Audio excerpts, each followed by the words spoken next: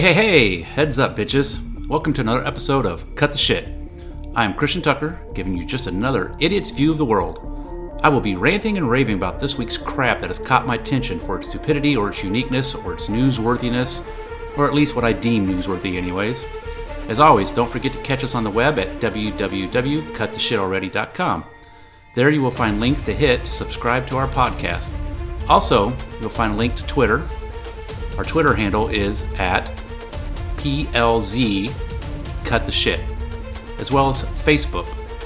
You can go to www.facebook.com/Cut the Shit Already /. Got something good to say or pass along? Do it at any of these locations. Got some putrid shit to spew my direction? Do it there also, dirtbag. We welcome it all. Okay, so let's get this shit going, shall we? Hey. Good day, everybody, and welcome to another episode of Cut the Shit. This is episode 8. We've only got 2 topics today, but they're big ones. The first one we're going to discuss is a woman's crazy button. Yeah, I know, right? So, let's talk women, specifically what people call a crazy woman or a batshit crazy woman. Let me start off by saying that they do exist, and let me also start off by saying that it's not their fault. So let's define a batshit crazy woman, or maybe give scenarios of batshit crazy women. Maybe that would be a little bit easier. You meet a woman, and she seems great. Awesome personality, great in bed, fun to be around. Then after a while of dating, you start to see sides of her you really hadn't seen before. Heightened sense of jealousy around women friend of yours. In the beginning, she seemed like she liked them. She drank with them, but now she wants you to stop being friends with them and hanging out with them. She starts trying to weed friends out of your life, picking and choosing who you can and cannot hang out with.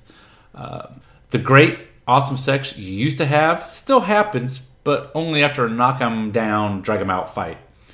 You argue more and more frequently. The arguments turn physical on her part towards you. She becomes obsessive of you and now looks at you through eyes of distrust.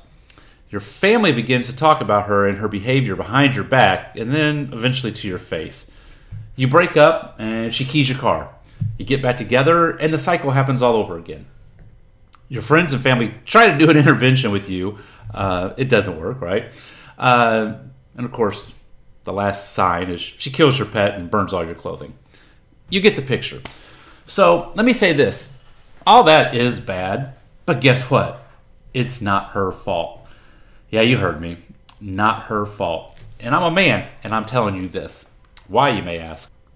Let's talk about my theory of women and their crazy button.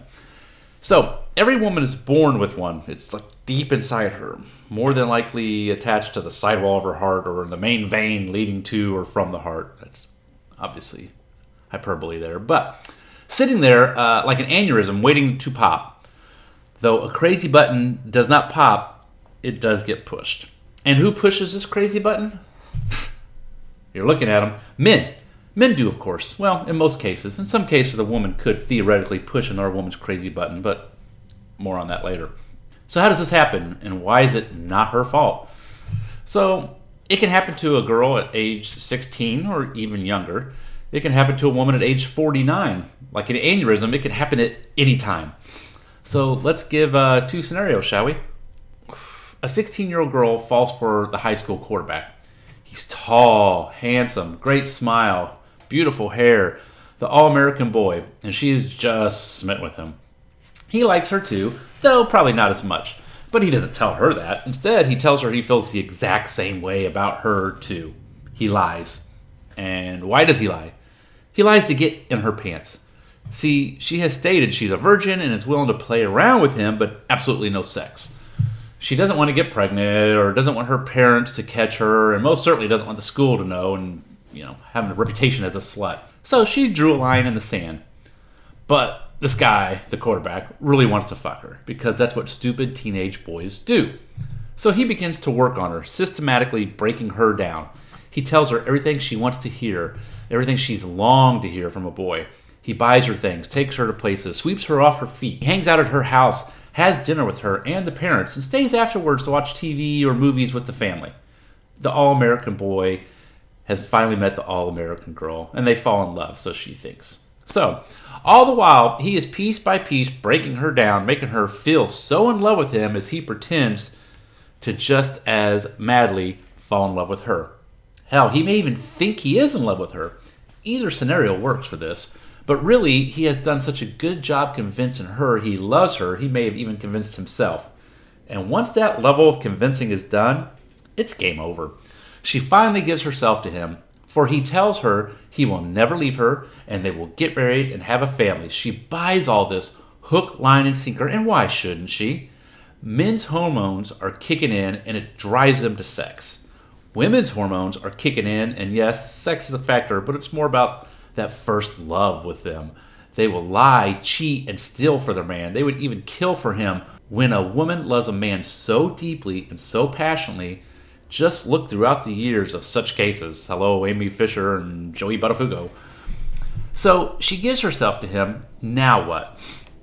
It has cemented that love, that deep, carnal, basic caveman love that she has for him. It's so deep and primal. Now, it doesn't normally happen the next day. Sometimes it does.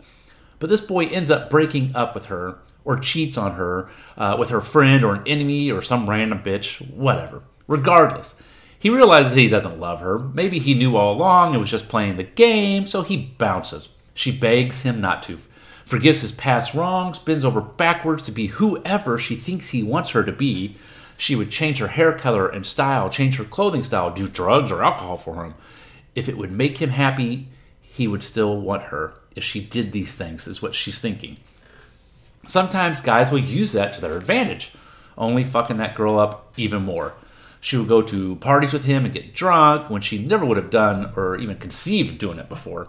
She will smoke some pot with him. She would even give his best friend a blowjob if he asked her to, just to prove to that friend just how good at it she was. She would degrade and tear herself down because he asked her to. Then in the end, he laughs and he still leaves her anyway, breaking her heart, spirit, and soul. That motherfucker, right then and there, pressed her crazy button. She will never be the same. She will always be broken and feel like less because of what he did to her.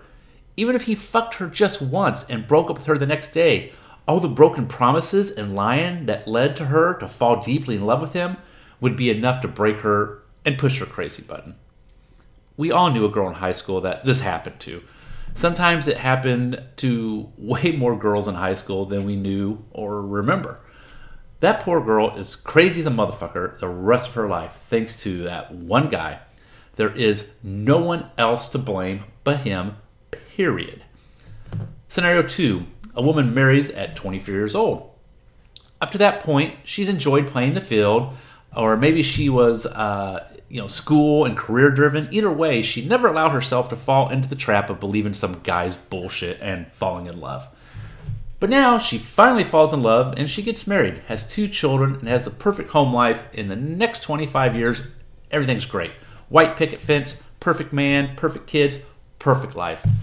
She knew batshit crazy women, but could never understand why they were the way they were. Her and her husband would often joke about his friends being married to some crazy bitch, and they would both smile and agree that he got lucky. He found the good one who wasn't crazy. Then, on her 50th birthday, he drops the bombshell. He is in love with his secretary and is leaving his wife for the other woman. The wife is confused and hurt and doesn't understand. She never saw this coming. He tells her he's sorry, but he's got to follow his heart. She throws in his face all of her sacrifice, not having a career, to stay home and raise the children, his children. She wanted to be an attorney, but she did not pursue that at his request to raise the kids. She was glad she did, but she did not chase her dreams so that he could chase his. Now the kids are all grown, and it's just the 2 of them. They were going to travel, open a vineyard, and grow grapes and make wine and live the life they'd always dreamed of. He states he is still going to do that, but with his secretary Barbara, and not her. And by the way, Barbara's 32, not 50. So, she begs him not to leave, says they can do counseling. He refuses. She sees her whole life crash. The love of her life tell her straight to her face he no longer loves her, and she never saw it coming. Had no idea there was any issues. She sees her life that of a 50-year-old woman with no job skills, the kids out of the house.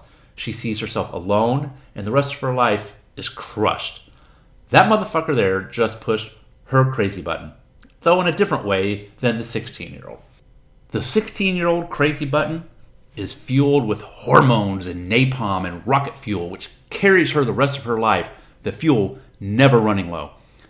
At 50, it is fear and depression that drives and feeds her crazy button.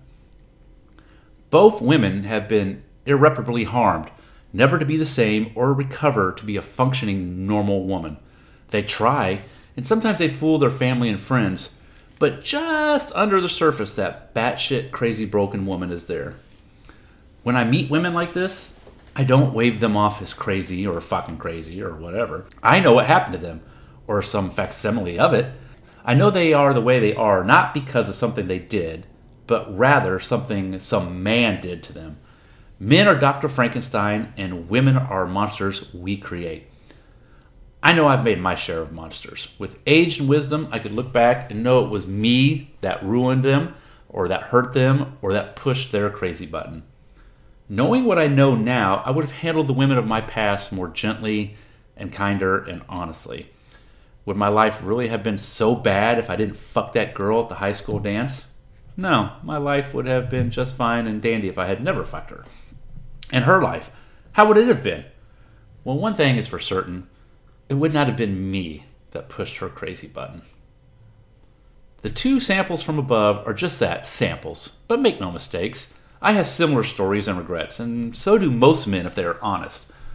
I have been single for 3 years now, and I had a motto that I tried to live by while I was on the dating scene. And that was, leave them better than how you found them. I can safely say for most of them I did. There were still some that fell in love too quickly, and I couldn't help but to hurt them a little as I left. But I did try to make the pain as small and as easy as possible. Still not even then, I can promise you, 100% effectiveness on my part. Some of these women, when I met them, had already been broken or had their crazy button pushed. And any man they're going to get involved with when it comes time for a breakup or the split. And unfortunately, at that point, every nice guy that tries to be nice to a woman will be blamed and lumped in with all the other shitty guys from her past because she's too full of pain and rage to see that he was a nice guy and he did try to do right by her. Women will always love deeper and harder than men, and men will always never understand how lucky they are to be loved like that. We take it for granted. And why? Because we have seen women do it time and time again, and we know we will find another one who will do the same. It's sad but true. Back to my earlier question, or point, a woman can push another woman's crazy button. In a lesbian relationship, I've seen this too. But just as in a heterosexual relationship, it is normally the man, quote unquote, of the relationship who pushes the woman's button. I have seen or known of one or two butch women who had their heart broken by their girlfriend and teetered on crazy, but not gone fully over the cliff. But I'm sure there are some out there. That's just a generalization, of course. As a father to a girl, I tried to warn her of guys and their ways and their words that they use to seduce and get what they want. I tried to spare her the pain of having her crazy button pushed. It's what a good parent does. It's what a good father does. And it's what a good man does once he has learned from his mistakes. Only time will tell. All you guys acting this way and pushing these girls' crazy button, to you I say, cut the shit. Topic number 2 for the day. George Lucas. Star Wars, right? Maybe the most iconic and recognizable series of movies in the world. What George Lucas created and brought to the screen in 1977 changed cinema forever. You can't deny that. No one had seen anything like Star Wars up to that time. 1980 brought The Empire Strikes Back, and still to this day, many feel it's the best Star Wars ever. 83, Return of the Jedi capped the trilogy. The toys that came from that era of movies was awesome, and I'm not going to lie, I had every one of them sometime in duplicate and triplicate. As an adult, I collected them like other idiots and displayed them on the shelves and so forth in their offices. Anyways, they enriched everyone's childhood and helped create an awesome genre and spurred many people to go to Hollywood and make movies like their idol, George Lucas. He may single-handedly have created the most amount of directors because of his visionary work. Then the late 90s came. Everyone was begging for new Star Wars movies. George delivered. And at the time of each movie's release, people loved them. Then, with time, people kind of began to start hating on him, criticize him, his decisions, his screenwriting, his directing, his use of CGI. What the fuck? Seriously? This man is a genius. He created a world beyond imagination, species, planets, ships. He even created languages for the movie. He inspired generations to dream, create, to fantasize, to use their imaginations, and to pursue their dreams. And what thanks does he get? People saying he ruined their childhood, ruined their movies. What? Who the fuck are you? He created this shit. These are his movies. This is his world. He allowed you to have a peek at this world, and you fell in love with it and him. Then he showed you more of this world, and now you attack and run him down? I don't understand you people. You act as if you own the Star Wars world, and you entrusted it to him, and he ruined it. It's not yours. You have no ownership over it. Not one of you could even remotely come up with 1/100th of what he did, but you call him all kinds of names and basically run him into the ground and run him out of his own universe that he created. You scream he should never write another Star Wars movie. You demand that he never direct another Star Wars movie. What in the holy hell, people? Where do you even fucking get off? Anyone, and I mean anyone, who hates on George Lucas for what they deem a destruction of the prequels is an idiot and has no business being a fan and should sit the fuck down and shut up. This is this man's life, this man's baby, and for all you to assume you have the right to preach to him is mind-boggling. I personally would love to have George Lucas behind the wheel of the Star Wars franchise, writing, directing, or anything else for that matter. I think he should be involved. Since it sold to Disney, it has gone in a different direction, and that's okay. If you want to rail on Disney or their choices or directors or writers, that's fair because it is not their baby. It's not their creation. It was not their vision. It was not their blood, sweat, and toil that created this universe. They fucking bought it. But for fuck's sakes, shut the fuck up about George Lucas and leave him alone. Just cut the shit. Saying this out loud, I sound like Chris Crocker crying about Britney Spears. Oh God, that's kind of pathetic. Anyways, so all you Lucas haters out there, cut the shit. That wraps up another podcast. That's episode 8, I think is what we had said at the beginning. So wrapping up episode 8, I want to thank you guys again for joining us. As always, visit the website at www.cuttheshitalready.com. There you can find links to the podcast and Twitter and Facebook and all that good stuff. And as Ron Burgundy always says, stay classy, and until next time, take care.